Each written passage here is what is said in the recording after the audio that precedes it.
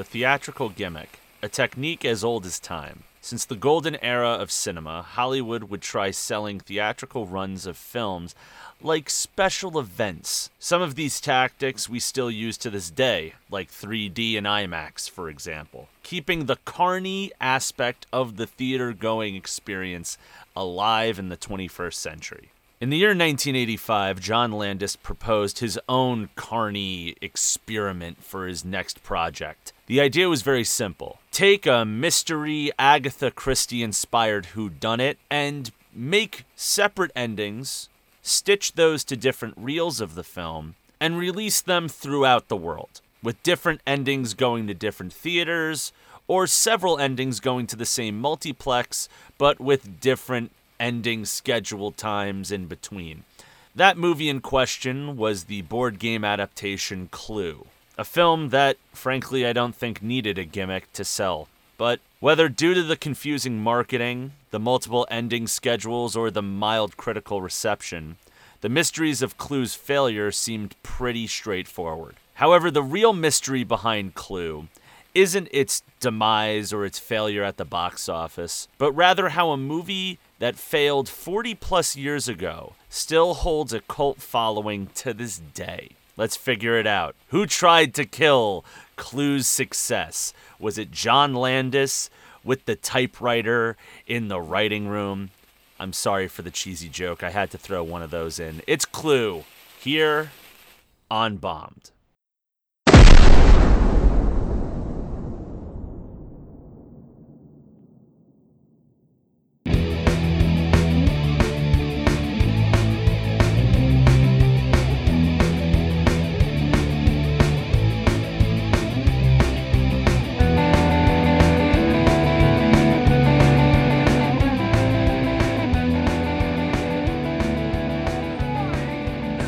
Joe Polizzotti, what's your favorite board game of all time? Is this a lead up to what we're doing? Because otherwise I'm going to be honest, I'm going to say Secret Hitler. But if You're going to say Secret Hitler?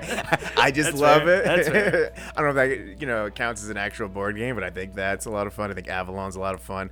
What we're going to talk about in a little bit, I've only played that board game once when I was younger, and I screwed up because I was too young to know what a candlestick was. And that's the only time my aunt ever got mad at me. We were playing on vacation, and it turns out, and she's like, "You said he wasn't killed with the candlestick," and I was just like, "Mom, help!" Man, what was you doing me? I was that weird kid that found mild enjoyment out of Trivial Pursuit. Okay, because I was just like, I know pop culture trivia, and then somebody asked me, "Hey, what's 2 + 5?" and I freeze up. Yeah. It's like you can ask me what the first 4 releases of the Beastie Boys were and who produced them, but don't ask me about multiplication. Don't ask me basic math. Don't ask me basic arithmetic, not in the slightest. But I used to, when I was younger, I was huge into I guess family board games, I guess, and Clue was always in the rotation. Yeah. And I love Clue. I used to love Trivial Pursuit. I used to joke I don't know if I have autism, but I'm terrible at math, but I can name every backup quarterback. That's yeah, it's basically the same thing. That was my Trivial Pursuit.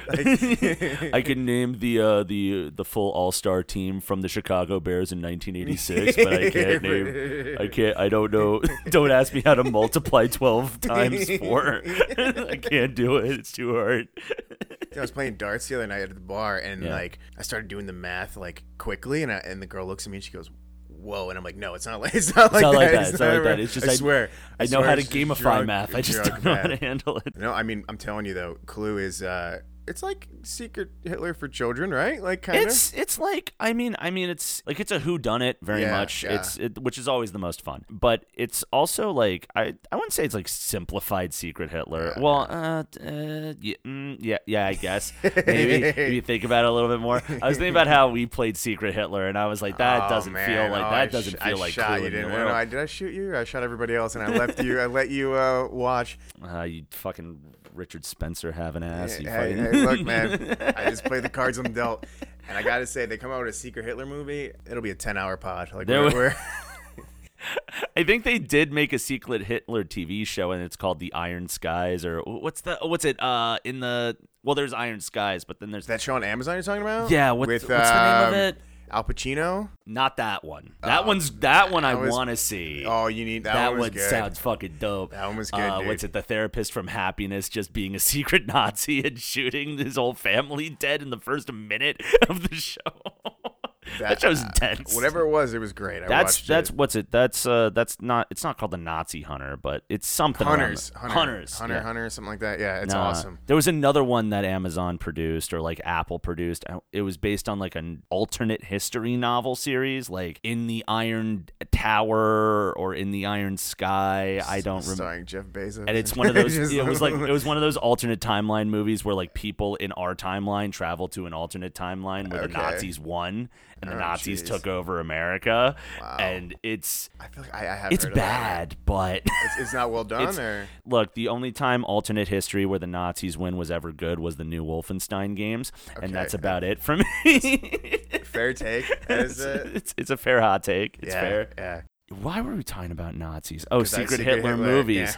Yeah. But on the topic of, I guess, board game movies, Clue. We're talking about Clue today. Yeah. We're talking about Clue on the podcast. Sorry for the roundabout, folks. If you didn't get it from our incredibly high functioning conversation we had in the start of this, that we're going to be talking about the 1985 cult classic mystery comedy. It's hilarious. I gotta say, like, it's maybe my favorite movie ever. Probably my favorite movie ever. To the point where, like, I hate movies. I know it's weird to do a movie podcast. Listen. I love TV shows because, like, you can get invested over years and years. Something happens, like, you know, somebody on Dexter gets killed. You're like, oh my god, I've been watching this person for 8 years now. But if somebody in a movie dies, it's like I knew this person for 90 minutes. Not even like I don't have the connection emotional there. Connections. Hardly. No, there's some. But depending that's why, on the movie. you know, I always like films because it's like bite sized. I like television, at least more recent television. But I'm definitely more of like Sopranos is dope. Let's go. Let's watch Sopranos for the 9th time. Let's go. I'll watch the highlights over and over. I mean, I also just think about writing too. You know, as somebody like who wanted to like write a movie or like a TV. Like I've gone to TV writing courses and stuff out in Chicago. Like I just feel like a movie would be easier to write compared to a TV show. But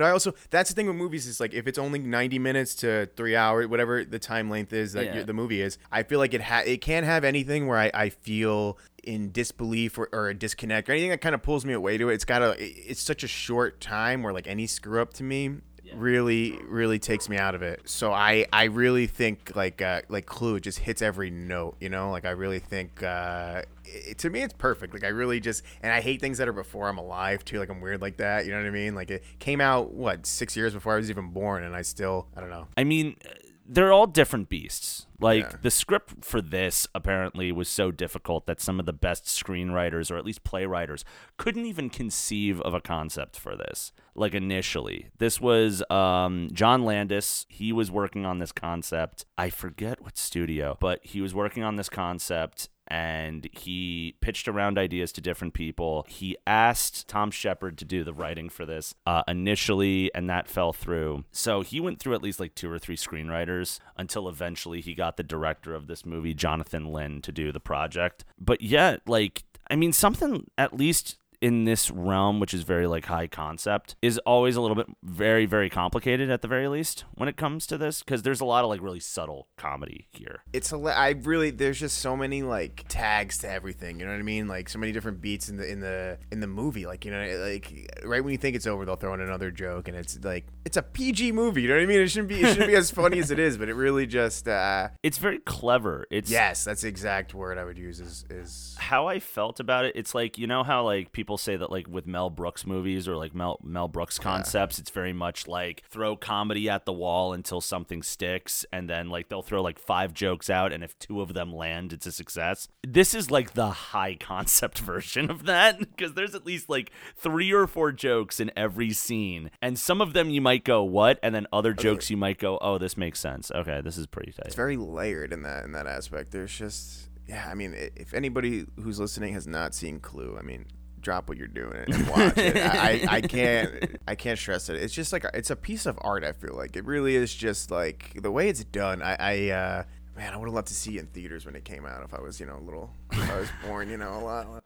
We'll get to the theater release because this movie is very well known for its release gimmick or its release tactic. We'll get to that. which is why it bombed, quote unquote. Right? Is that why it didn't do so hot? I believe. I mean, we'll get into it, but it was a Yeah. mixture of, I guess, like, I wouldn't say the gimmick is at fault, but it was more so just, I think critics didn't understand the movie at the time. It's ahead of its time, I think, man. I really think.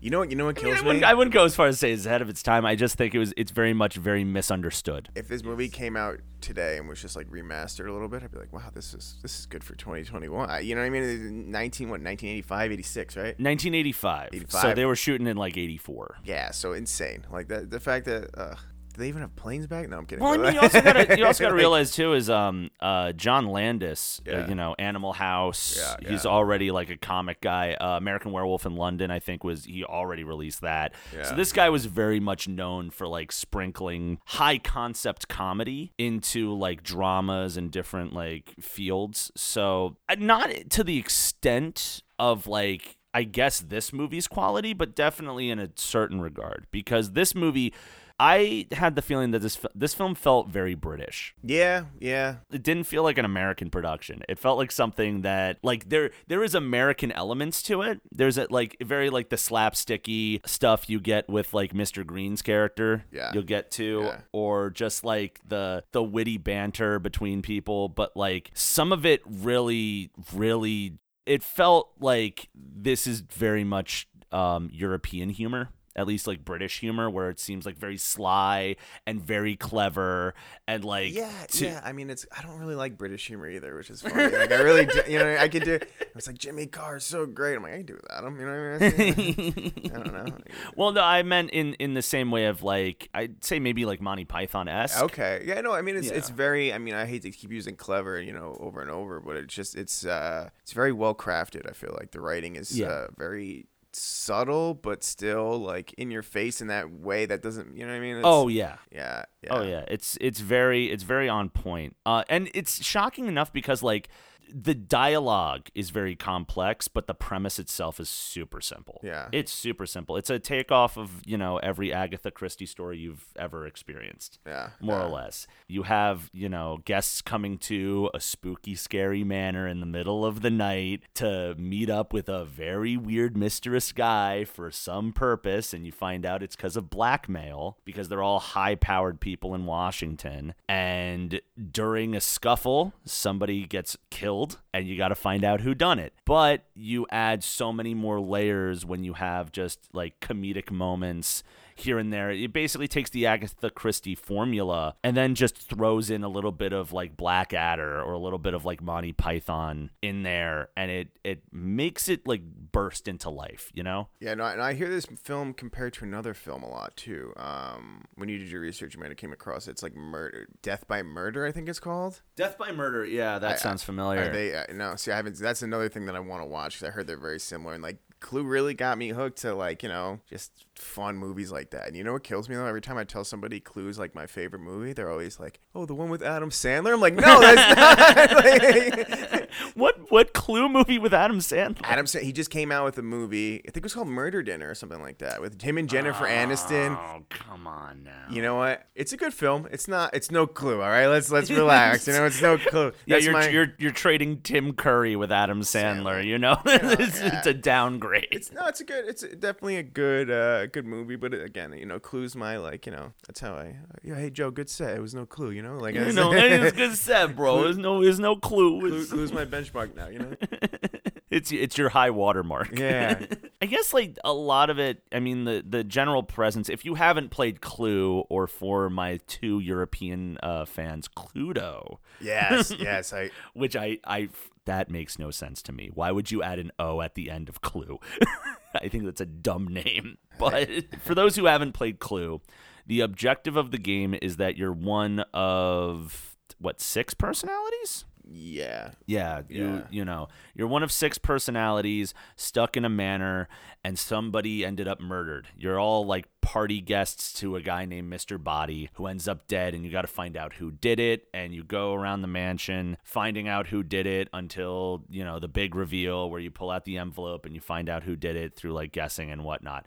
Classic game, classic board game. I think it's like one tier below like Monopoly and like Legendary status, but it's definitely like A tier.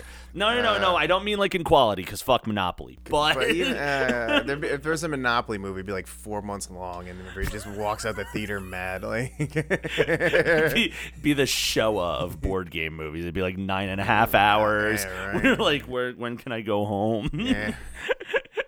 I just want to go home. Never had a friend ever hit you up like, want to play Monopoly? Delete that number. Like, block them on every app. Yeah, right. Ugh. They see you in public, you just walk to the other side of the road. Just Sorry, avoid them. man. Should ask me to play Clue, bitch.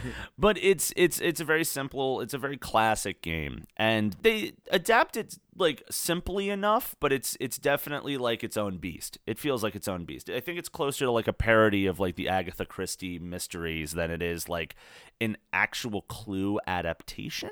Like there is like Clue. It's like it's an Agatha Christie story with the Clue license on top of it. Is the way I would put it. Yeah. I mean, they could have made the movie probably just as good if they just named him Mr. Smith and Mike Thompson or Montgomery Cliff Spears. Yeah. They didn't have to. They didn't have to. I think that just the Clue is just an added layer. I think. Brianna Killjoy. Yeah. Exactly. Yeah. They could have just. They basically. I felt like they had the license for it, and then they were like, okay, let's make this super original, which is fantastic. I think this movie probably wouldn't have been as good if it wasn't for the cast. Oh man, I'm not gonna lie. I don't know. I think it was just a hilarious movie all around. But I mean, Tim Curry just unreal. That's Tim Curry, his favorite role for me, honestly. Well, he has mentioned that this is probably one of his favorite films to work on.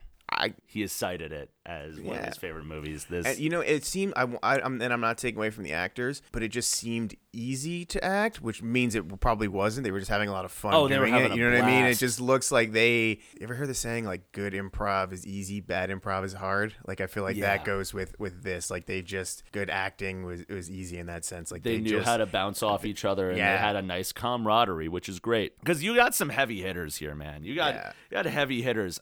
Tim Curry, who was actually the third choice. Really? For Wordsworth. He was the third choice option. No, who were the first two? All right, so Jonathan Lynn, who's the director of this film, originally he wanted Leonard Rossiter, who I didn't know existed. I don't know who this guy is. He's my favorite actor. His favorite actor of all time. He's apparently like a British actor. Okay. I checked up his IMDb. He seemed like a very like surly type, but he was more like a TV actor. Okay. They originally wanted him, but he died a year before they went into pre-production. I was just about that. Did he do anything recently? Like, what's this guy been up to? He died at 84? He died in 84, and so they had to search for another option. Their second option, this blew my mind. Rowan Atkinson. I can see that. I can really.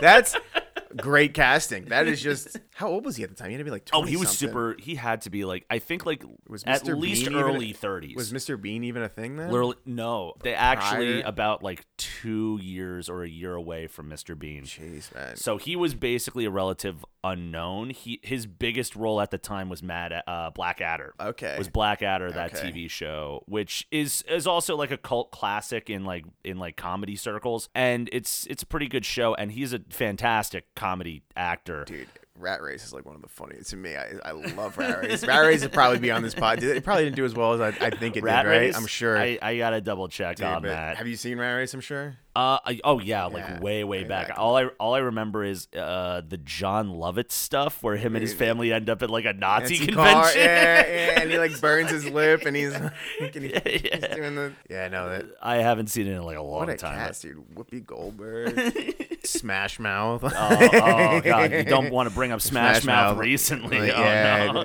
Hey now. Hey now, that guy's retired. Yeah. Rowan Atkinson was considered, but the producers thought that he was too unknown for an American act. So they were like, we can't cast him because people will just be like, we don't know who he is. We don't think it would be great.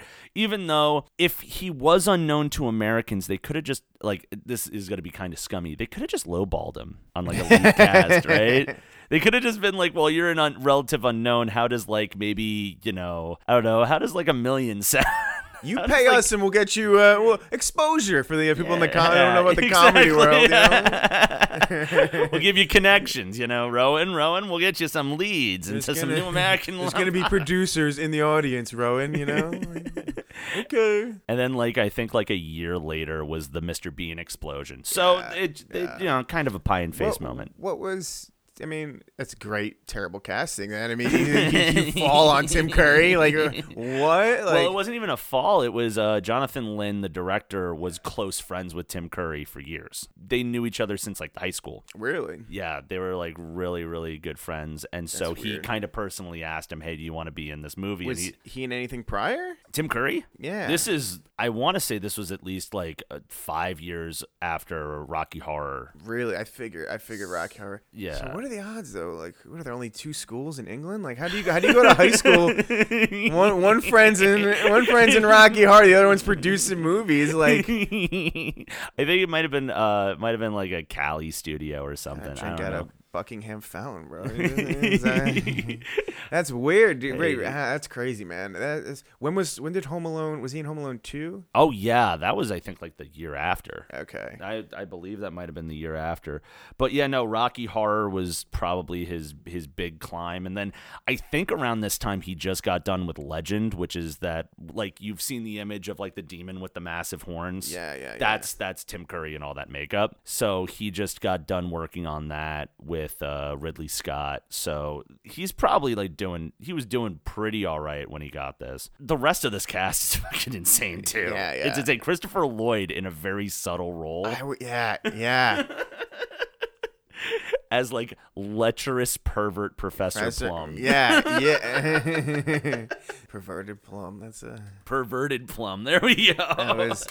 Now that had to have been after Back to the Future, I'm sure, right? 84, I think, was Back to the Future, so this had to be after, yeah. Yeah, what a subtle role though. He really he was very much in the background because this is a Tim Curry vehicle, for sure. He's the driving force. He is the MVP. Keeps giving. Yeah. He is the MVP here. But yeah, no, he's doing. Oh, actually, same year. Back to the Future, same year. Really? Wow. 85. So this was his breakout. I think the only other big thing at the time was probably One Flew Over the Cuckoo's Nest, but he was doing background stuff there. Yeah. And then he was doing maybe some comedy here and there on television. Oh, also Taxi too. Okay, so yeah, he was probably doing that stuff.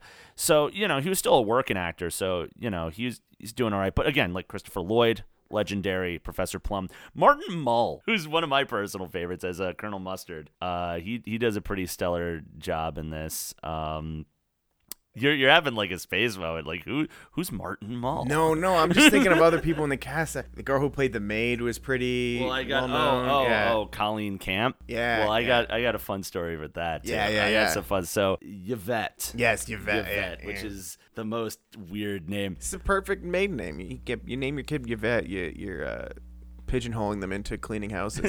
Yeah, you pigeonhole them into that market. I got some names connected here. So Jennifer Jason Leigh, Demi Moore, and Madonna were all optioned for that role. Who is the first? Jennifer Jason Leigh. Who's that? She's sort of more of a well-known actress. Around this time, I don't know what her biggest role would be at this point, but she did make a comeback in The Hateful Eight. Okay. Yeah. Demi Moore. It's Demi Moore. Yeah. And Madonna. Madonna. And they went with Camp on this one? They went, because she was married to somebody big at the time, right? was really, no. She really wanted this role, so she showed up in a maid outfit to the audition. And the director was like, yeah, I liked her comic stylings, but, she is really hot. So they casted her basically on her looks, which casual 80s sexism, but hey, she got the role. She got the role. She killed the role. She was awesome. She was so. Hey, anybody who can do an accent is good in my book. You know. I mean, her character. It's kind of like unfortunately, like a lot of the jokes around her is just sort of based around, oh, she's a hot maid. Ha ha ha. Christopher Lloyd won't stop looking at her tits. What the fuck? But she does a pretty good job here. One of the more interesting casting choices was Leslie Ann Warren, who played Miss Scarlet. Okay. Originally, that was supposed to be Carrie Fisher. Bro, looking back, what? What happened? Did Star Wars get in the way? And she's like, I gotta film fucking. Oh, this is.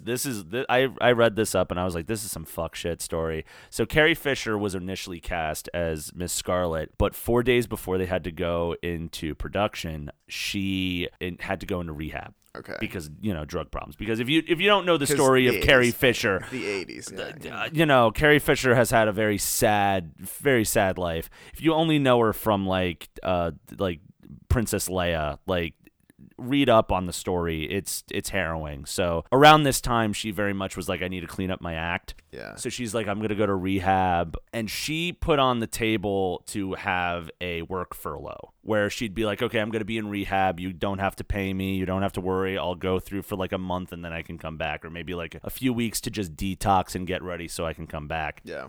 And all of her side agreed on it. The rehab themselves agreed on it. The production staff agreed on it. The people who didn't agree on it was the production insurance company, who basically said, no, we're not paying for this, fire her. And so they fired her, and Leslie Ann Warren was put in her place. Some douche with a clipboard who can't act, you know what I mean? Yeah. Made my favorite movie 5% less cool, like this. It's Hollywood. It's really shitty. Man, it's insanely shitty that they were like we already have to pay for like the insurance of the cast and the insurance of the crew and the insurance of everybody, but we can't pay like for like a weekend stay at a halfway house. You can't just do that. Like, you know what I'm never gonna do now is look up like the original castings of like my favorite movies. I'm gonna be like, what? Michael C. Hall was supposed to be in this? That's what? When Anthony Michael Hall was supposed to be Terminator? What? O.J. Simpson was supposed to be the Terminator. Was he really? O.J. Simpson, yeah. O.J. Simpson. That's one of the more legendary almost happened, was that O.J. was supposed to be the Terminator, but then James Cameron said, "Oh, he doesn't seem threatening." It's legendary. Like, that's great. Guess who got that wrong? No, there's plenty of other people on here. Yeah. Eileen Brennan, who played Miss Peacock. Oh, maybe the funniest. Oh. Definitely the most eccentric. Yes. Played the socialite dilettante like perfectly. Yeah. This was actually her first movie after she got out of rehab. Wow. So two actresses going in and out of rehab. She got out from a painkiller addiction due to a car accident she had in 1982. Okay. And so she came back, and she was like, the most intense stuff was when we get to the end sequence where Tim Curry's running around the mansion. That was probably the most intense stuff. Like, she said that was really stressful on her body to like get back into that mold. But like she worked through it. She did pretty well. Who else we got? Madeline Kahn, who played Mrs. White. Yeah. Oh, she was in something, because I looked up the cast right after the movie because I was like, what are they doing now? Dead.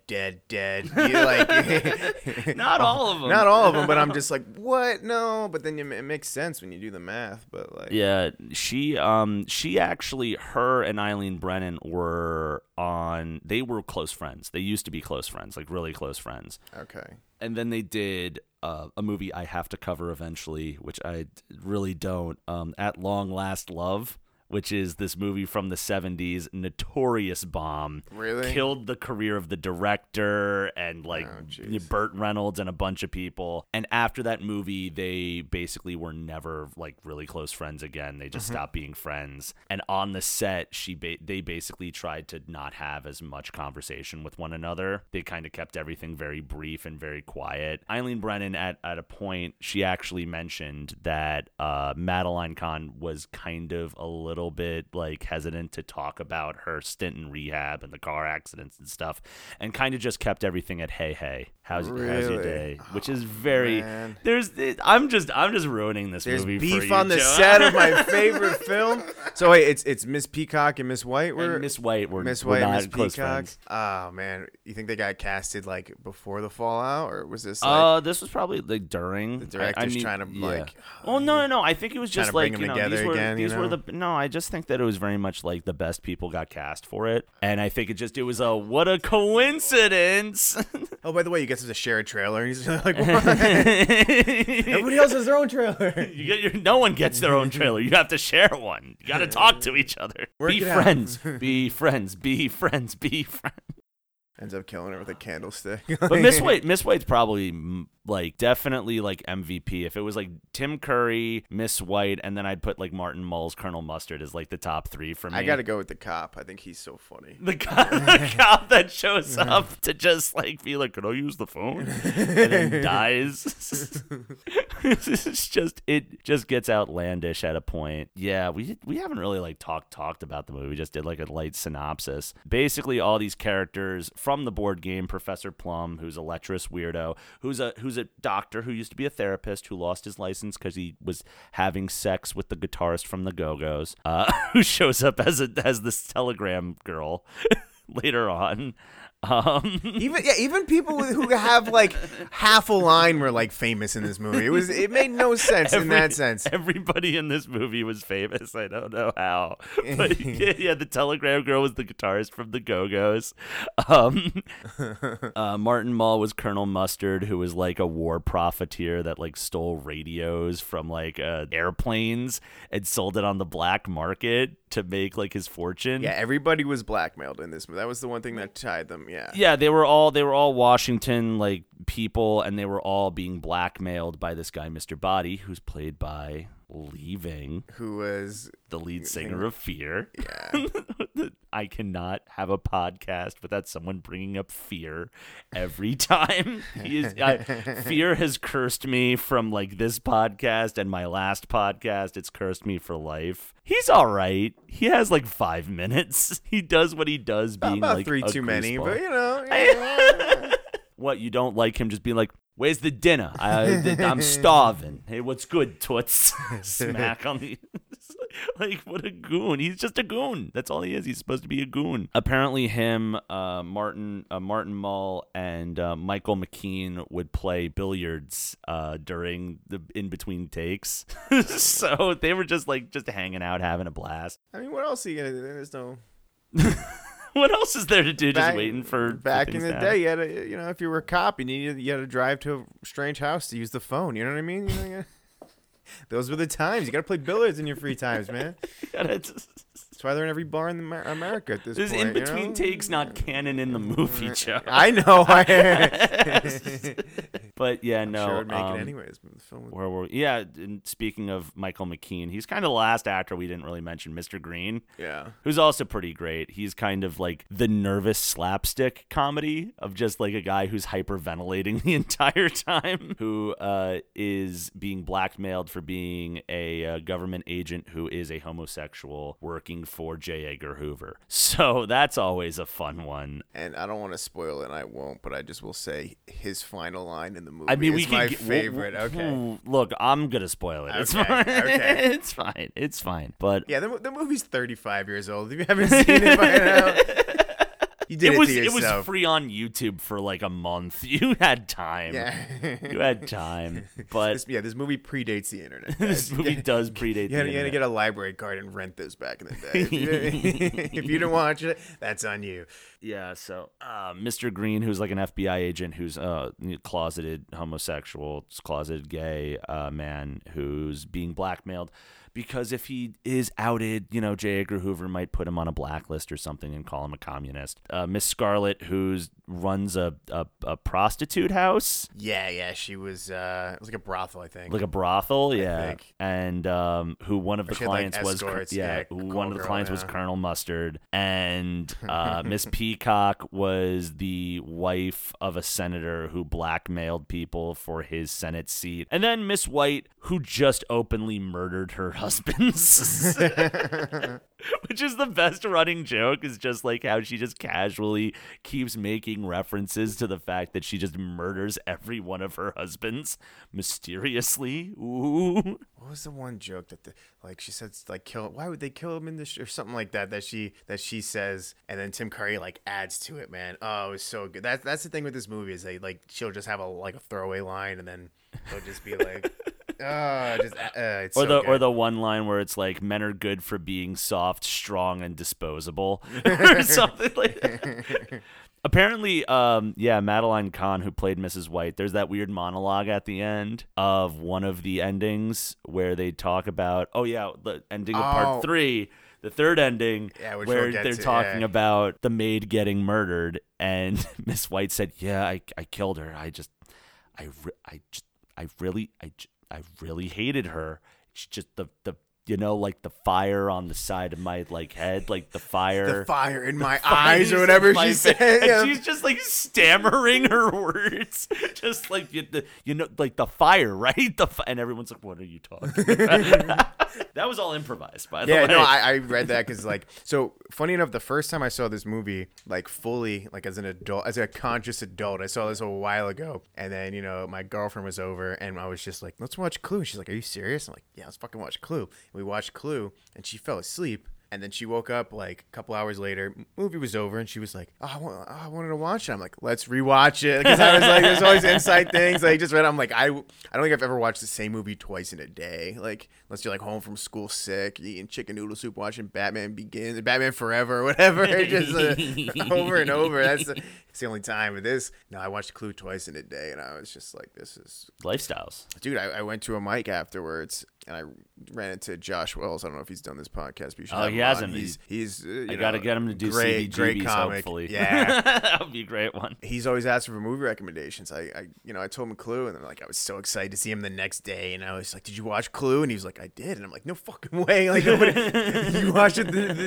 the day I told you to watch it?" And he was like, "It was all right, man." I'm like, "Oh, rewatch it, dude. Don't all right, man. Me, your heart just saying." Yeah, I was like, I don't have stock in the movie, bro. I'm like, you can't put stocks in movies. If you did, you'd probably put your whole fortune in Clue stocks.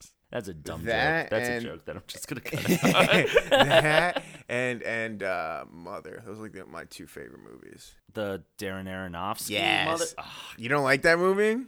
I gotta bring you on to talk about that at some point, because that movie ate shit, and that's oof. But I love that movie. Yeah, so they all they go to this mansion in the middle of the night, the classic trope. They go to the mansion. The butler, Wadsworth, who's Tim Curry, who steals every line that he delivers. They're all just chilling out, wondering what's going on. Leaving from the Fear walks in looking like a mafioso from 1947, and they find out that they're all being blackmailed. They've all been blackmailed, and that they're all being blackmailed by Mr. Body, who is leaving. And he was, by the way, I found out, I read something. I'm not sure how true this is, but I read something where he was only cast because his name was Leaving. Oh, that's great. And he was leaving the movie. Dudum-cha. Wow. Dudum-cha. Wow. You should just call this Liam Ruins Movies for This should be it's like Adam ruins everything. Yeah, just Liam ruins movies. Yeah, you ruined my favorite movie, man. I've never watched this. That's how they casted him. You kidding me? Well, that's just speculation, because it did sound absolutely outrageous and stupid when I read it, and I was like, they kidding. They just hired Tim Curry because he was hungry. Are you kidding me? They hired Martin Mull because Mull was a funny name. Yeah, right. We weren't sure if he was a funny actor, but Martin Mull is a funny name, so we casted him for this. I love alliteration,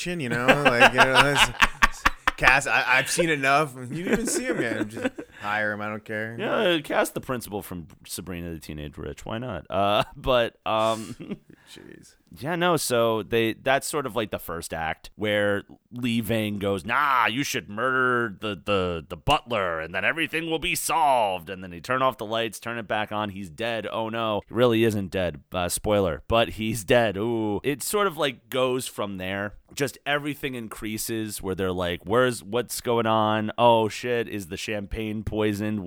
Who's the only person that that wasn't in this room. Oh, the cook. Let's go find the cook. We go to the kitchen. Oh, the cook is dead.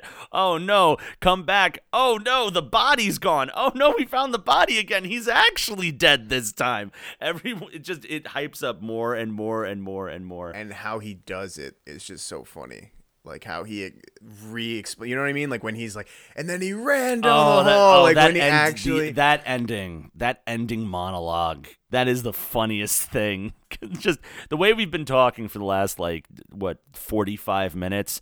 Tim Curry does something on that length for like a solid 20 minutes where he just summarizes the movie all over. That's what again. He literally just tells you, but in such a funny way that you're just like, did I just watch the same movie twice almost? but you're like, wow, I could just watch the second half of the movie over and over. I think it's so funny how well he does it. It's just, I can't rave about this movie enough. You know, you're just gonna talk about it. I drove an hour and a half to talk about it. You know what I mean? Just talk about it. Just chisel it a little bit. I think that was improvised too, if I'm not mistaken. The way he runs down the hallway, I think the body. I think at least it is. I mean, he definitely added his own Tim Curry twist to it. There's obviously a lot of times you can read when somebody took advantage of the script and when somebody sort of played around with it, touched around with it. There's not a lot of improvisation back before the Judd Apatow days, but this is very much an improvised. The script was just the instructions to the game. Have at it, go have fun, dude.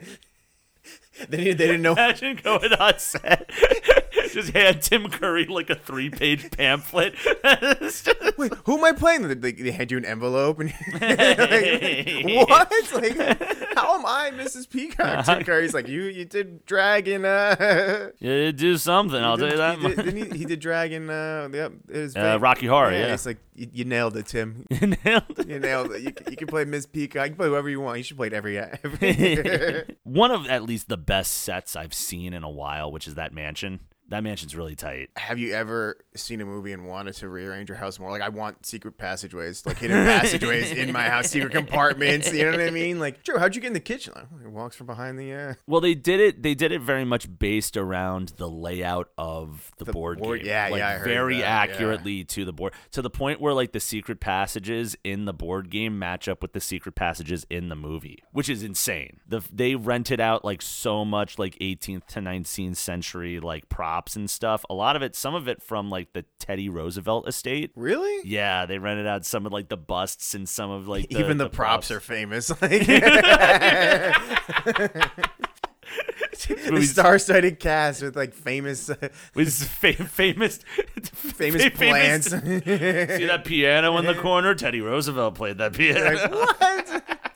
That Rococo painting you see in the background, that was owned by Dolly Parton. Dude, the director's assistants, people getting coffee are B-time actors, they're B-listers, For real. Oh, hey, what's up? Who's the caterer this week? Oh, Burt Reynolds. Oh, this is a wild cast, man. Burt Reynolds catering. Burt Reynolds just shows up. Hey, how's it going? You guys, you want some mashed potatoes? You better love it. But yeah, they just rented out the props from these places. But that God damn it. It's so funny, dude. That has to be the clip right there. Burt Reynolds catering. Yeah, that and even the props were famous because that's insane, dude. Oh, that is the road. You couldn't no, we're not. No fake props. Oh, not in the slightest. Not in the slightest. But that hallway in particular was actually really, really well known because it was the interior of a local mansion. I have it here, the Max Bush estate. Even the hallways have credits, dude. What is going on, man? The majority of the interiors, the dining hall, the kitchen, all those stuff, they were done on sound stages over by Paramount Studios in Hollywood. But the hallway, the exterior shots, and the bathroom were all shot in a mansion location in South Pasadena. Just renting out somebody's mansion for their bathroom, that's the money I aspire to have, dude. That's some Hollywood big bucks. Yeah. It's some Hollywood big buck stuff. The owner's just on his couch watching TV, we just need your bathroom, your fifth bathroom. It looks very it looks very Rococo. It's very Cluish, Unfortunately, though, are you ready for more sad news. More of me ruining this movie for you. Is it about Tim Curry? Because I heard he's not doing too hot in real life, unfortunately. No. Oh, no. Okay. He's October 5th, 2005, that mansion burned and it got engulfhed in flames. No, they should have burned it down post-production. It's like you're not allowed in the Clue Mansion, bro. What are you kidding me? You film it and then like it's done with. It's done. You know how they put C4 in the basement, being like, "All right, we're done filming. Let's go." Yeah, right. You know how like Prada or like those like Louis Vuitton, like after it, like they burn the purses or whatever because it's like nobody's allowed. There's only allowed to be a fine. Yeah, they should have burned the Clue Mansion with the cast in it. Like they should not have been allowed to do another movie. That should have been their magnum opus. I don't even think I'm using that term right, but that's it's been Tim Curry. That's why Tim Curry didn't get cast for the Grinch. I bet they're like you can't top Clue. You can't have it. You're not allowed. You can't top Clue, which that always bugged me. He should have been the Grinch, dude. Am I wrong? Wasn't that like the thing? He was supposed to be the Grinch because like his smile in Home Alone 2 or Home Alone, whichever one. Which hot take. Nobody who listens to this, please don't kill me. Home Alone 3 is the best of them. I said it. I meant it. Lies and slander. Get. You know what? This podcast is over. Home Alone 3. Home Alone 3 is the best podcast. Jesus Christ, the best movie of the three. No, but because of his role in Home Alone, where he like does the Grinch smile. Oh yeah. It was like this guy's gonna play the Grinch. I'm like, you know what? Hollywood needs more of Jim Carrey. So they just did that back in 2004, baby. But yeah, no. So the exteriors and the hallway interiors were done in a mansion, and then all of this other sets were done in sound stages at Paramount Studio, which all of them later were apparently associated with the soap opera Dynasty. Have you ever seen Dynasty from the 70s and the 80s? I'm not a big soap guy, I feel like. A big 70s guy. I'm not much of a... Hey, man, you said you like TV. I thought you would know Dynasty, man. The only show I watched from back then was Soap. You ever heard of Soap? It was Billy Crystal's big break. Yeah. Billy Crystal was like 19 or something on this. Jesus Christ. Maybe a little older, but he was so funny. He played it was like the first gay character on a TV show, I think. And like shit. All right. This was probably like 60s or 70s. Yeah, it's gotta be. It's so good. It really is very well done. But Soap, I would check it out. So not Dynasty. Not Dynasty. Not a fan of Dynasty. No, Dynasty can go kick rocks, bro. I'm kidding. I'm sure. No, it's terrible. It's a terrible. Is it really that bad? It's I don't know why I'm apologizing. Like the producer's not long dead by now of Dynasty. He's got to be 195. It's like, hey, producer of Dynasty, if you hear this, please book me on your bar show. Yo, please put me on, man. Yo, Dynasty. Hey, Dynasty, man. Could you? Huge fan of Dynasty. Can I do an opener, man? I just need to do opening 5, and then you can go. Just 5 minutes, Just let me do 5, bro. Maybe like a drink tab. Now, I think I always get this confused. I get it confused, Dynasty confused with Dallas, because Dallas is like the really well-known one. That's the Who Shot JR show. Do you know Who Shot JR? No, that's a classic television. But Dynasty, I always get that confused if that was the one where they jumped the shark, where they had like a character die because he was shooting like another television show, and then when that television show got canceled, he just showed up one day in the shower, and they're like, what? And he's like, oh yeah, the last like 2 seasons were just a dream. He was alive the whole time. Oh jeez. It's just like, okay, they just you can get away with that back in the day because there were like 12 shows. You don't like it. Could they get away with that? We're bitching about it years later, so I guess not. But like, come on, we gonna watch reruns of not Dynasty, bro? You gotta. You're making me want to watch Dynasty for that shower scene, bro. That shit sounds funny, Like, I get, but it could also be Dallas too, so I don't know. We were all in a snow globe. What was that show? Oh, St. Elsewhere. Oh man, dude, I wish this podcast existed in the mind of an autistic kid shaking a fucking snow globe. All we need is the snow globe, right? We can't do math. We can make references like a motherfucker. Hell yeah! Get us on your Trivial Pursuit team. Better yet, you have beer trivia. Hit us up. Pros. Hit us up, man. I'll crush some Quizzo, dude. We're gonna crush some goddamn Quizzo. I guess we could talk about the ending. Yeah, I feel like that's the most important part. I mean, obviously, but like, if not the endings, because and that's the reason it bombed, I believe, right? Not entirely. I would say it's part Lee. The big thing that came out of this movie was that John Landis, when he was writing it, loved the idea of doing multiple endings. Yeah. And being like, he loved this concept. And so the idea that he had was they were going to shoot 3 different endings. Well, initially they were going to shoot 4 different endings. And tell me you've researched and you know this 4th ending. I know this 4th Fuck ending. yeah. I know this. Oh, I've never been more excited. We're going to talk about this 4th ending. Siri, cancel my whole schedule. So what John Landis wanted to do was he was going to shoot these 4 endings, have these multiple endings get produced, and then when the movie got released, different theaters would get different endings to the movie. So there would be ending A, ending B, and ending C, and depending on which reel you have, the last 10 minutes of the movie, or the last actually would be the last 2 or 3 would be arguable. The last 2 or 3 minutes of each movie. Well, unless you got ending C, because that was a little bit longer, right? Yeah, ending C, I would say Probably is 8 5 minutes, minutes, yeah, 5 or 6 minutes. Actually, no, it'd be like 7 or 8 minutes, and then ending A was 5, and then ending B was maybe 4 or 5. But no, each of those endings, and then they would release those cuts out to different theaters, and the idea would be, at least in John Landis's magical mind, was that audiences would love Clue so much that they would go and buy 3 separate tickets at 3 different theaters to watch the same movie 3 times to watch all 3 of the different endings. I mean, my favorite movie ever, maybe ever, honestly. I just think it's so funny. It's just so on the nose, but I don't know if I'd watch. I think it would have backfired for me too. I probably would have hated it. I'd be like, I'm not. I have to watch the whole movie again. I have to watch the whole 80 minutes to get a new 5 minutes at the end. It's and then you watch. I'm like, I don't remember what the other ending was. What was the other ending?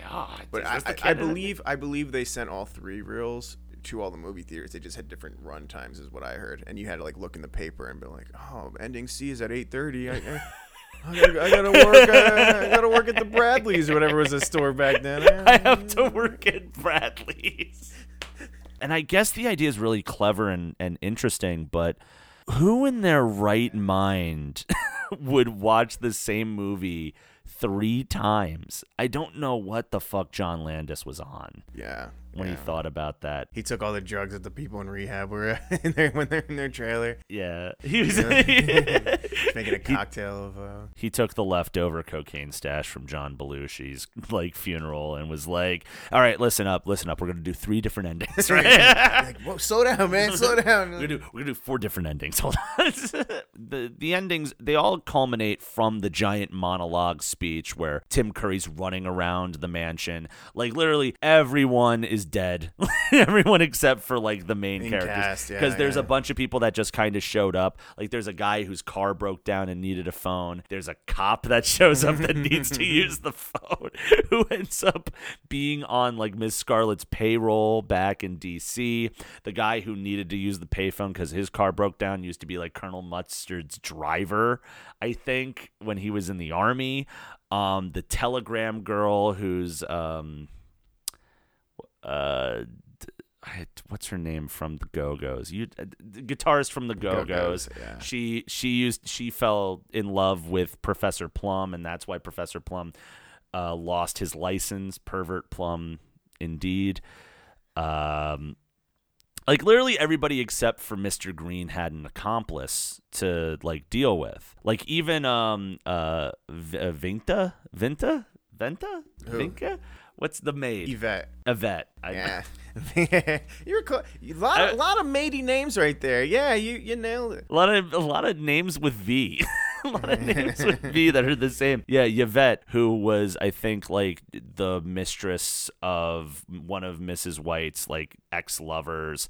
All of them, every one of them just died. Oh, and the cook, who was Miss Peacock's old cook. They were everybody had an accomplice. Everybody had somebody that was blackmailing somebody else. Giant plot, whoop-a-doop-a-doo. It all culminated in this giant runaround scheme. The lights go out, and when Tim Curry turns the lights out and turns it back on, that was was the cue for the editors to cut in each of the new endings. So like you notice how like when he turned it off and then everybody screamed and then turned it back on, that was like the point where all the new footage was. Like so each time each of those endings ended at that point. It was like their cue. Yeah. Okay. So the first ending A, Miss Scarlet did it all because she wanted, well, apparently Yvette and the cop were on her payroll. She wanted to wipe them out. And it was, I don't know exactly why she did it again, but it was Miss Scarlet was the major culprit, and then she gets arrested. They do a Gone with the Wind reference as the close. What's it? Scarlet, frankly, my dear, I don't give a damn. Yeah. That was the last line. She had the gun, right? She had the gun, but it was sort of misty of why she wanted to do. I don't remember. I mean, it all linked. It made sense. It was something about her call girls, and somebody was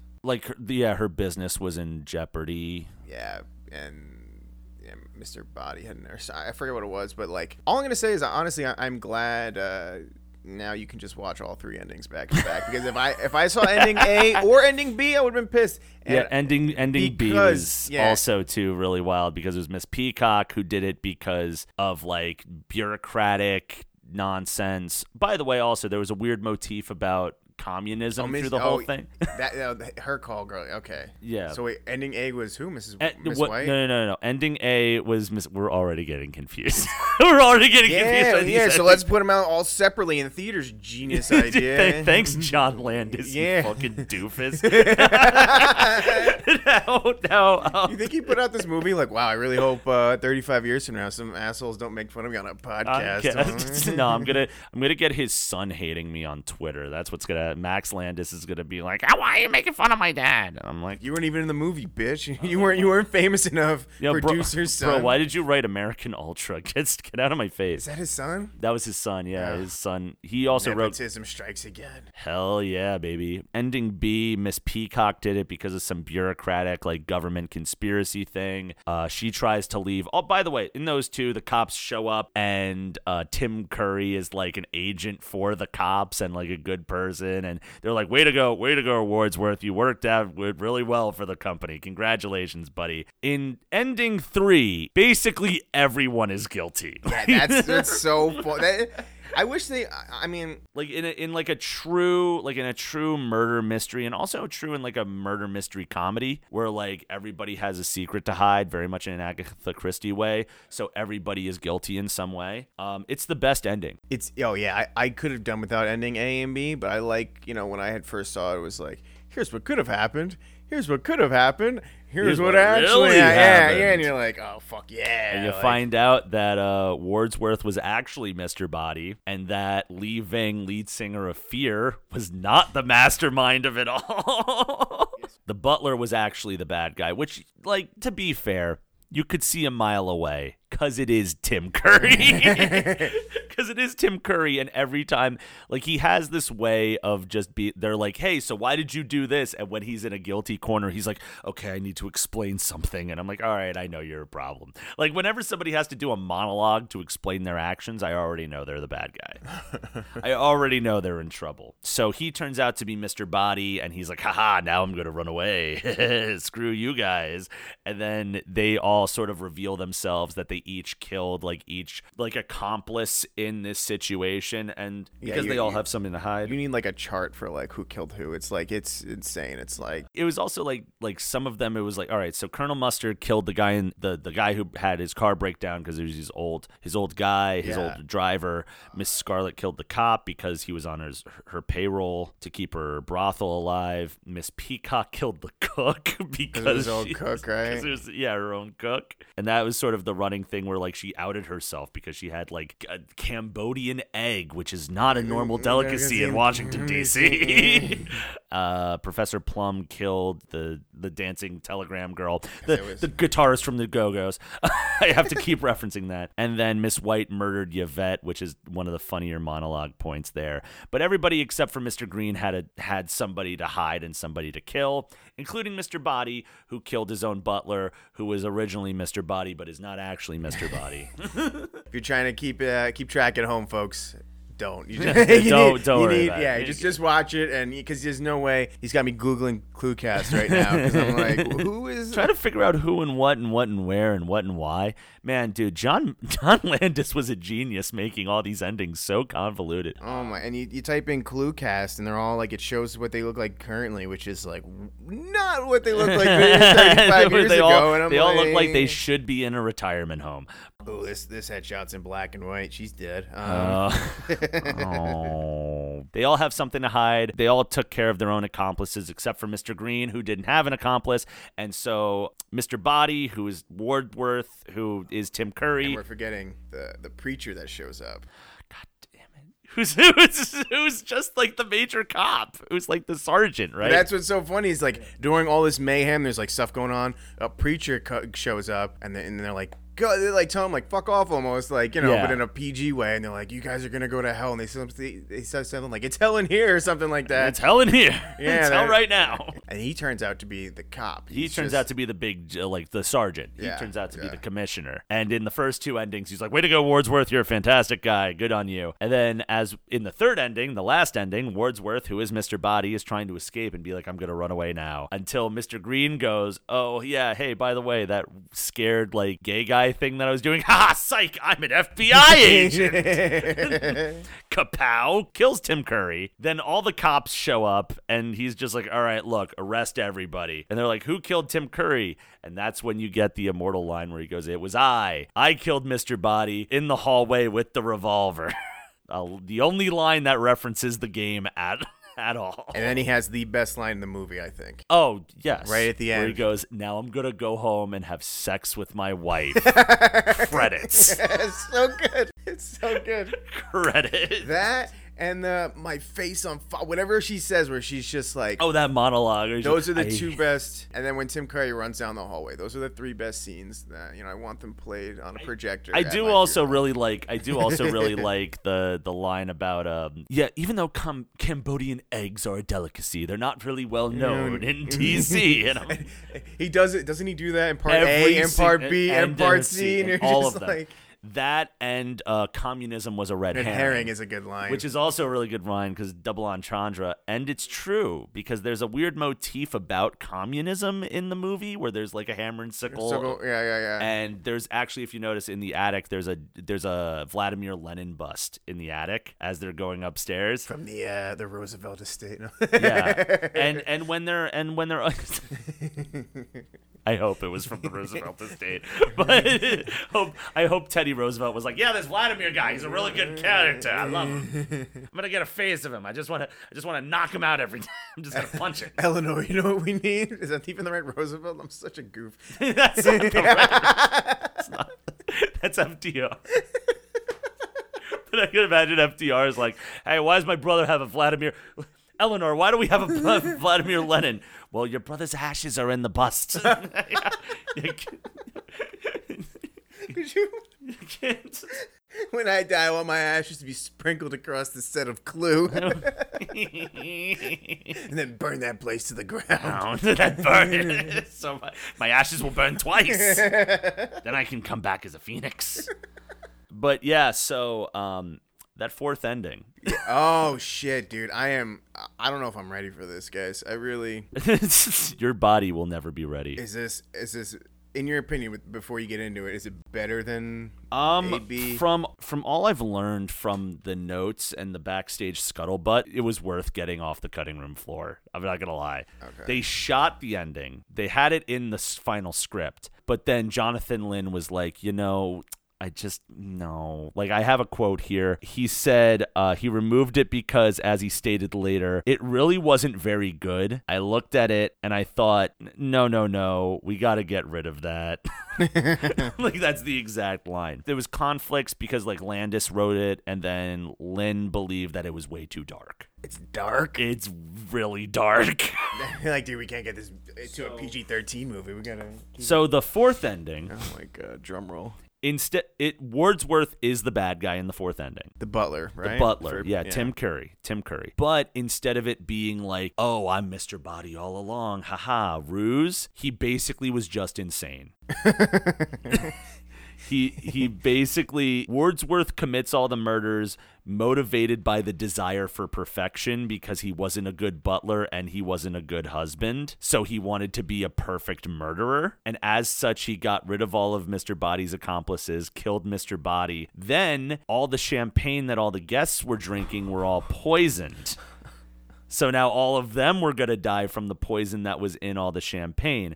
And at the point where he was about to escape and run off, the cops pick him up and arrest him. He escapes the cops, ends up in a car driving away, but in the back seat of the car were the 3 Dobermans from that escape when like Lee Vang was about to leave and the Rottweilers showed up. Okay. The 3 Rottweilers were in the back and they basically maul him to death. Wow. Okay. That was the final ending. You know, I gotta be honest. I think if I had to rank them, I would go with the ending C is definitely the best. You know. Then I gotta put that one up there as number 2, man. It's gotta be number 2 for me. Just Wordsworth was a nutcase, and he gets murdered by Rottweilers. That's gotta be the. Oh, is it like? Can I find that footage anywhere? I'm not entirely sure, but it was in the novelization. The novel that was released at the same time as the movie basically kept in that whole 4th ending. And they, I think, treated it as the real ending, too. So that's even more morbid. But yeah, so... What the What an ending, right? Like, Dude, you get some ha-ha jokey reveals, and then just the last one, which is, oh yeah, he's criminally insane and committed capital offense murder. But yeah. Are there any movies like that? Where it just ends like a comedy that ends super bleak? Yeah. I mean, I'm sure there are, but like what? Like I'm trying to think. Like that. Fuck, off the top of my head, I can't think of any. There's got to be like the first one that came to my mind was This Is the End, but that didn't really end that bleak. Is that was the End of the World movie with like Seth Rogen? Yeah, with Seth Rogen and stuff. Okay. That was the first thing that came to my mind, and I'm like, it's not that bleak. Like it's pretty all right. Like yeah, James Franco gets sent to hell, but like it's whatever. I can't believe there's a 4th ending, man. Yeah. Mind blown, I guess. The whole car ride home is gonna be silent, dude. I'm gonna. Well, you gotta find that footage somewhere, dude. Right? I'm gonna hit up the son and be like, "You want to be in one of my movies?" No, I don't want to be in your stupid movies, bro. I want. No, we just need to recreate that 4th ending. That's all we need. You just need to recreate it. You're just gonna go mad making it. better than anything the son's ever done, right? So December 13th, 1985 was the date that Clue was released internationally. It opened at number 6. What? I didn't even know 6 movies were out that year, dude. Do you have the top 5 at the time? I got the top 5. Dude, this guy is prepared. This guy prepared more for the Clue podcast than I've done anything in my life. My mom wrote my college admission letter, dude. Like, are you kidding me? This guy is on the ball, man. This is what happens when you're unemployed. This is you Hey. a lot of free time on your hands. You should play WoW. No, I'm kidding. No. I already had that during high school. I don't want to go back. But yeah, no. You ready for the top 5? You're gonna do them in opposite order, right? Yes. So number 5, we got Santa Claus the movie. Is that with Tim Allen? That was not the Tim Allen one. I had to look that up. It was not the Tim Allen. Way. Wait a minute. There was another Santa Claus movie. Over Clue? Over Clue. Well, it's December. It is Christmas time. Yeah, okay. So it makes sense. But Santa Claus the movie, number 5, it looked terrible. I'm not gonna lie, it looked awful. But any notable people in the cast? No, not Tim Allen. Not Tim Allen. Not Tim. Like a lot of like TV guys. Like a lot of TV. A lot of like old people. Was it funny? It was no. It was like a kids movie. It was like genuinely like one of those like, oh, Santa Claus has to fight being sad. It's so dumb. So dumb. Number 4, we have White Knight, which is like this weird Russian espionage comedy action drama film with Gregory Hines. Like, weird thing, very much 1980s, very 1980s. Spies Like Us, number 3. I feel like you're trolling right now. What? Do you not know any? You're just like, no, you could be like making them up, but you just, like, Siri, Spies three like words spies together. like yeah. You're just like, what is Santa Claus the movie Santa Claus spy from White Knight. 1985? What is this abomination? White Knight, Santa Claus spy. Like, that sounds real. I don't know. Santa Claus spy. Santa Claus spies on White Knights while Clue finishes 6th. Nah, but Spies Like Us, Chevy Chase, Dan Aykroyd, Okay. comedy vehicle. I mean, that's a big cast. I'm surprised that's not number 1. If I'm not mistaken, I might be wrong, but that might be the one where you get that bit where they're like, doctor, surgeon, doctor, surgeon. Like okay. they repeat the whole thing, and they're just like, What's that? That's Spies Like Us? Spies Like Us, yeah. Now, these next two, am I going to know them? Like, You're gonna know one of them, number 1, you're going to be like... and you're gonna understand why that one like dominates. Okay. You're gonna be like, Number 2, I know of it because I saw this. This is the sequel to the original that I saw, and this was in my dad's old VHS collection. Okay. And it's not that great, but it's The Indie in the Cupboard, too. The Jewel of the Nile. Now, what's the regular? It's the sequel to Romancing the Stone. Wow, That's sounds... Michael Douglas and Kathleen Turner. Just like, it's basically like if Indiana Jones was a love story. If Indiana Jones is a love story. Okay, can we? Like it's basically like if Indiana Jones spent less time on the Indiana Jones part and more about like Indiana and Marion's relationship. That's basically what those movies were. More Jones, less Indy. That's more Jones, less Indy. Yeah. And then number 1. Okay, wait a minute. Give me. It's got to be like. I'll give you a hint. It's got to be like. It is a sequel. Sylvester Stallone. Oh, Rocky 2, Rocky 3, Rocky 47. How many are there? It's him and Ivan Drago, baby. Rocky 4. In 85? 85, man. What year did Rocky come out? The first Rocky, I think, was like 78? 77? They just pumped out movies, huh? Holy shit. Yeah. Well, Rocky 4. And then Rocky 3, I think, was like 83. I got to be honest, I've never seen any of the Rocky films. So I've definitely never seen Rocky 4, but I'm going to go out on a ledge and say Clue's probably better. And are there on a quality scale, Clue is way better. That being said, if you wanted just like a good bro movie, you want your boys to come over, have a drink, and just laugh your ass off on like a terrible movie, Rocky 4 is like top tier. That's like top tier because you got the Russian story arc, you got Rocky losing his best friend, you got there's a robot butler in the movie. What? There's like a robot butler that's like one of the villains from like Chopping Mall is basically serving like Rocky's cousin drinks, and it's 1985. You guys fucked up and picked the wrong Butler movie, bro. Picked the wrong one. Yeah. But yeah, so Tim Curry wasn't available because he's too busy filming a better movie. Okay, yeah. Rocky 4, man, dude, people hated the Russians. I don't know. Yeah, it's Rocky versus the Russians. You know, it'd be really cool if Rocky 4 had 3 alternate endings. An ending where he wins. There's an ending where he loses, and then there's an ending when they draw. An ending for which is too dark, which had a dramatic makeout scene between. where Rocky becomes a Russian asset and decides to join forces with Ivan Drago to take over the Olympics. But you gotta go to 4 different movie theaters to see it, dude. Fucking brilliant.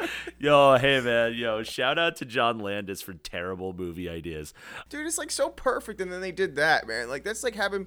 Remember when you can like smoke on airplanes? Like that's that ending. Like you have this perfect thing, and you're gonna smoke on it. Like, come on, now. You can get to California from New York in 6 hours, and you're gonna let's have a cigarette in the air. Fucking psycho. It's like let's have 3 endings on this masterpiece gem of a movie. Ugh. For real. Damn, man. Like that's. So.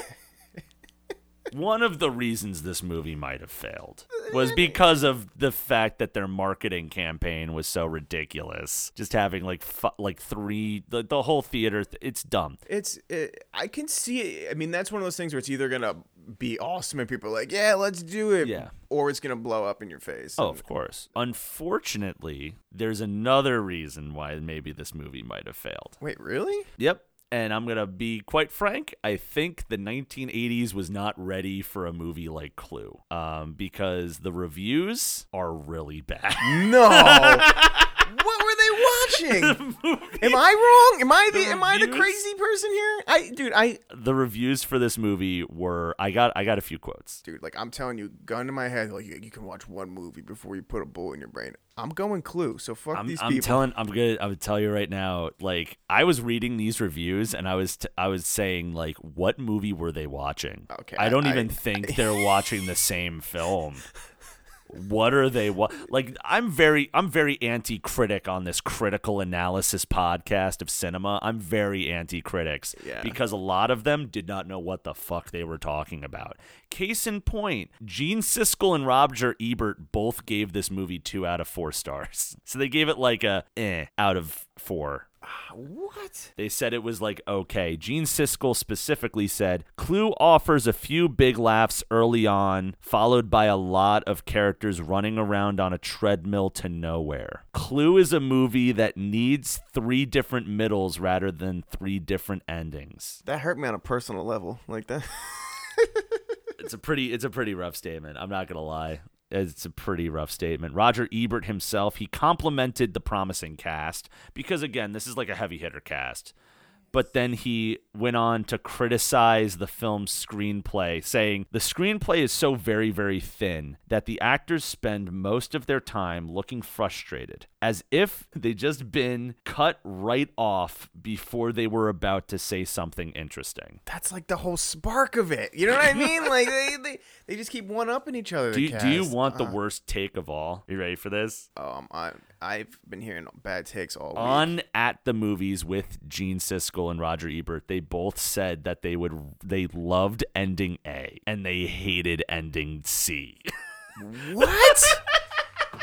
What? The canon ending they hated. The one ending that is basically stereotypically Agatha Christie-esque. I mean, the best ending. the only thing that made Clue better was if they didn't even have A and B. They just went right to C. They just went to C. But I do like the what could have happened. You know, it's funny because it's so unexpected. You're like that's because you first see A and you're almost like let down in a way. You're like, which I would have been pissed if I was in an A movie theater, bro. I'd be like, watch this gem of a movie. This is fucking. This is it. This is it. This is the peak. Really? But then B comes along. You're like, oh fuck yeah, okay, something's going on. You're like this. I really thought they were gonna have, which I think they should have, but it would have been a 9-hour movie if they had an ending for every character, how they were all guilty. You know what I mean? Like, it's not a mini series show. They can't have the time to do that. Ending F. Here's how the butler. Here's how the cop. You're like, what? Here's how the son of the cop came back to hunt down Professor Plum and Miss Scarlet.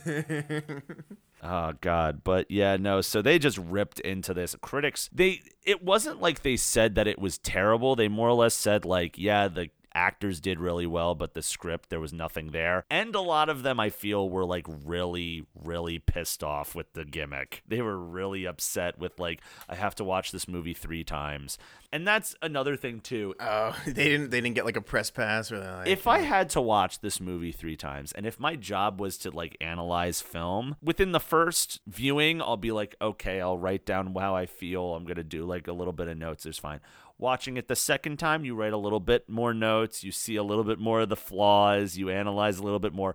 By the third time you have to watch it, like you have a dissertation of just what is wrong with cinema on your page. Just like, what is going, like you're just frustrated. Nitpicking everything. Like, God damn it, I could have seen Santa Claus the movie. Why am I here? Dude, like tickets to see White Knight I can find. Come on now. The next week, it dropped to 12th place. Oh, it didn't even. It didn't even 6 go was its up. peak. 6 was its peak. No way. And then dude. it dropped.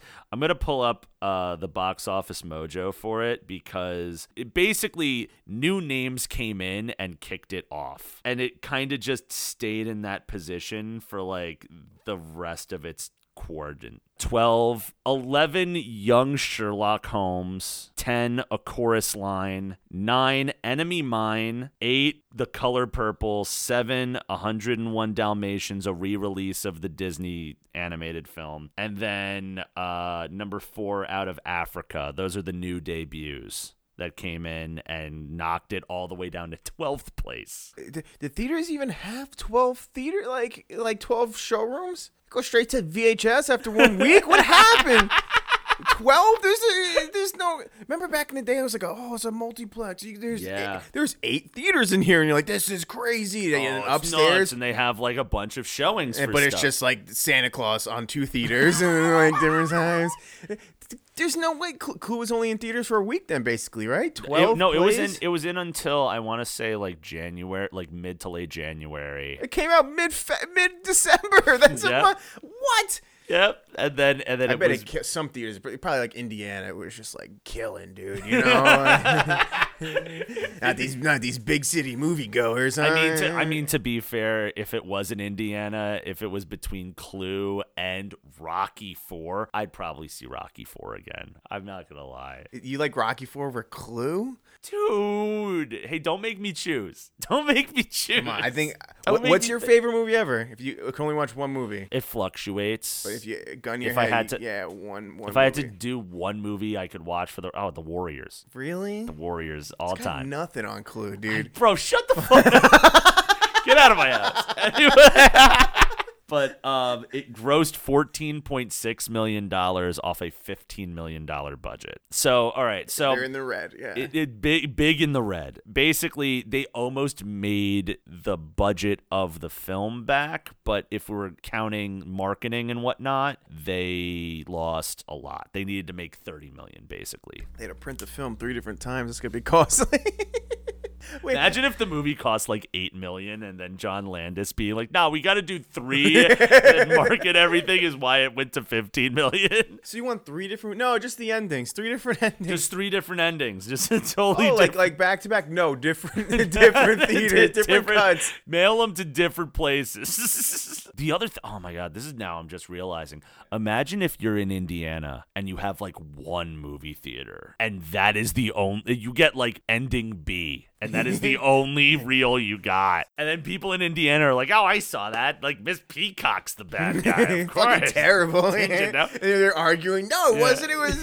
Yeah. And then somebody from Wisconsin's like, "Well, actually, like did you see the ending? Like, Mr. Green was an FBI agent." What are you talking about? You fucking druggies up in Wisconsin. Yeah, weirdos. Put your drugs down. driving fucking 45 minutes. Like, what's worse, driving an hour and a half to talk about a 35-year-old movie or driving an hour and a half to watch a different ending? You know what I mean? 'Cause there's no theater close. You're just like, do I really, just stuck in this pain. Just jonesing. Like, I saw B, man. I want to know how C goes. Like, just really want to know how C goes, man. Come on. Or imagine seeing C first, and then you're like, you go to a movie and you see A, and you're like, oh, what the fuck? You're like, that sucks, man. Apparently, they're supposed to be doing a remake of this. Really? Yeah. Or at least like they're trying to take the property of Clue and make a new version of it. Are there any other? Oh, Jumanji, right? Are there any other board games? Jumanji, which is like, I heard the new ones are pretty fun. Outside of that, like, I mean, this is the same group of people that tried to make a movie about the Game of Life. Wait, what? They tried to make, I think this has been in like pre-production hell for decades. They've been trying to make a movie about the Game of Life. What other board game? There's no Monopoly movie, There's right? no Monopoly I hope not. movie. Chutes and Ladders, the animated movie. 1313 Dead End Drive. That would be a good movie. No, they wanted to do one. I think Gore Verbinski, the guy behind the Pirates of the Caribbean movies, he's set to produce it. And then it's been sort of fluctuating in like pre-production limbo for a minute. But even then, like I'm not gonna lie, like Knives Out is already like the new Clue. I haven't seen. Is that good? That's really good. I haven't seen it. It's a really good movie. You should check it out. Knives Out's fucking. That's tight. new, right? It's with, Yep. With Harry Potter. Right? Not Harry. Daniel Radcliffe is in it. No. No. No? Knives Out 2, I think probably. Oh, there's a sequel. There's a sequel, yeah, but the first one had Daniel Craig. Oh, same thing. Not all British people are named the Daniel. same. Not all British people are the same Joe. All right, so I'm sorry I ruined Clue for you, Joe. You didn't ruin it. I'm just never gonna watch it again. I'm gonna go burn my Tim Curry shrine, and it's over. It's over. You know, I'm so disappointed. Can we at least agree that no matter what, Tim Curry will forever be the GOAT? Dude, that was, I had never seen anything else. I've never seen Rocky Horror. I don't like watching movies where, like, once I see you in something, that's your role for life. You know what I mean? Like, Yeah. like to me, I don't want to see. I wish they would just hire. Like, I like watching shows that are like foreign to me because it's like I don't know who this actor is. He could have picked this guy. I could walk into Starbucks and see this guy. You know what I mean? Yeah. That's what I like. I don't want to like see Bruce Willis in the 400th movies, and you know what I mean? It takes me out of it a little bit. You know? That's why I don't know. Tim Curry will forever be. Although I did see him as the, but it's a small role. You know? Oh, as Pennywise. What up, Georgie? Hello, Georgie. I forgot boy. about that. Everything floats down here, Georgie. He's the original. He's the original, He's the right? original, You know what, dude? My friend ruined that movie for me, and me and my friends always bitch about that. Okay, because I got it one day. Yep. I bought the DVD. And all my friends came over. We put it in my like PlayStation 2 or whatever, and we're so fucking excited to watch it, dude. But my dumbass friend, he takes out the case and he flips the CD over and puts it down. So we only saw the second half of it. So, like, only when they were adults, and they're like, they just kept referencing when they were kids. And I'm like, I guess you just gotta kind of figure it out as you go along, I think dude. that's all it is, and man. I'm like, what the fuck? And then it's over, and I'm like, that wasn't 3 hours. I'm looking at the clock, and then my friend realizes what he did. He's like, oh, I gotta go home, guys. I'm like, yeah, you gotta go home. We're never allowed here again, bro. You Like, idiot. Come on. No, you just saw John Ritter just be like, I'm an architect. Look at literally, me. yeah, I didn't know there was I used to be a Husky Jerry's, what's his face? The guy from, you missed out on young Seth Green. Really? Yeah, he was Richie in the original. Wow, I didn't know The that. kid with the glasses. Yeah, I'm Richie. Hey, what's up? I'm a nerd. And then grows up to be what's his face from Night Court.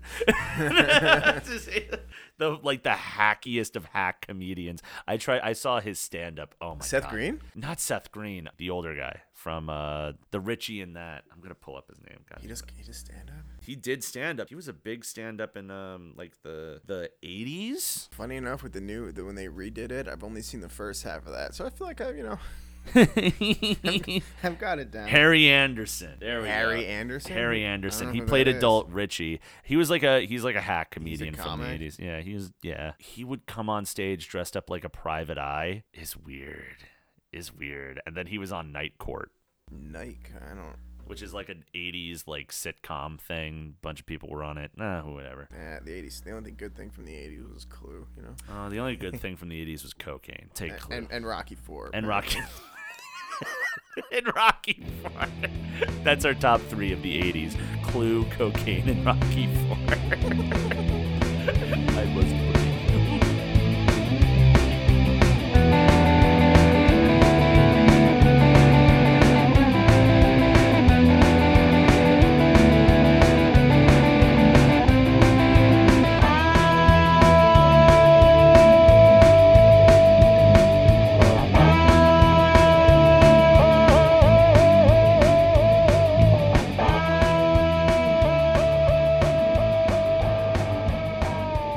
Alright, credits time. This episode of Bombed is produced, edited, and released by yours truly, Liam Wolf. That awesome intro track that you hear every single week is done by my good friend Jacob O'Brien. You can follow him at Vaulted Tadpole over on Twitch and YouTube for more music and video game live streams if you're into that. Joe McAndrew has done that awesome podcast art that you see each week. You can follow him at JoeMCArt or JoeMCShutUp on Instagram. And of course, I'd like to thank all of you for sitting down and listening to this, whether it's on Anchor, Apple Podcast, Spotify, SoundCloud, wherever podcasts are held hostage. Thank you, and please send a like, share it to your friends, send us a review, even comment underneath if you want to say that we're idiots that don't know what we're talking about, or that I'm an idiot that doesn't know what I'm talking about. Any criticism helps produce and build this podcast beyond the mild constraints that we're at right now, so thank you for your honest-to-God support. All right, I'd like to send a very special thank you to my guest this week, Joe Polizzati. You can follow him at Joe Polizzati on Instagram. He's a funny stand-up comic, one of my good friends in the scene, really sweet guy. I'm going to leave his IG in the description. Give him a follow. Awesome dude. All right, I didn't plan this out the way that it is, but seeing how next week is election week on an off year, we gotta have some politics. Of course we gotta talk some politics. And I'm gonna be talking politics with none other than Seth the Wrist Michaels. We're gonna be sitting down and talking about his favorite film, the 1998 Warren Beatty comedy Bulworth. We're gonna be discussing hip hop. We're gonna be talking about Halle Berry. We're gonna talk about Warren Beatty rapping a little bit too much. We're going to talk about the hip-hop album that followed, Ghetto Superstar, probably the biggest thing from that movie. It's going to be a blast. So, yeah, maybe you can't elect a political official this year, but hey, you can sit with two idiots and hear us talk about politics for about 2.5 hours. Come on through. Until then, sayonara.